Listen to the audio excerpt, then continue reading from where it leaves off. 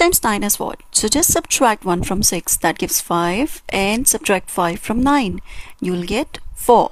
54 is your answer. Here, 8 minus 1 is 7, and 9 minus 7 gives 2. 72 is your answer. You just have to subtract 1 from 23, that gives 22, and subtract 22 from 99, that gives 77.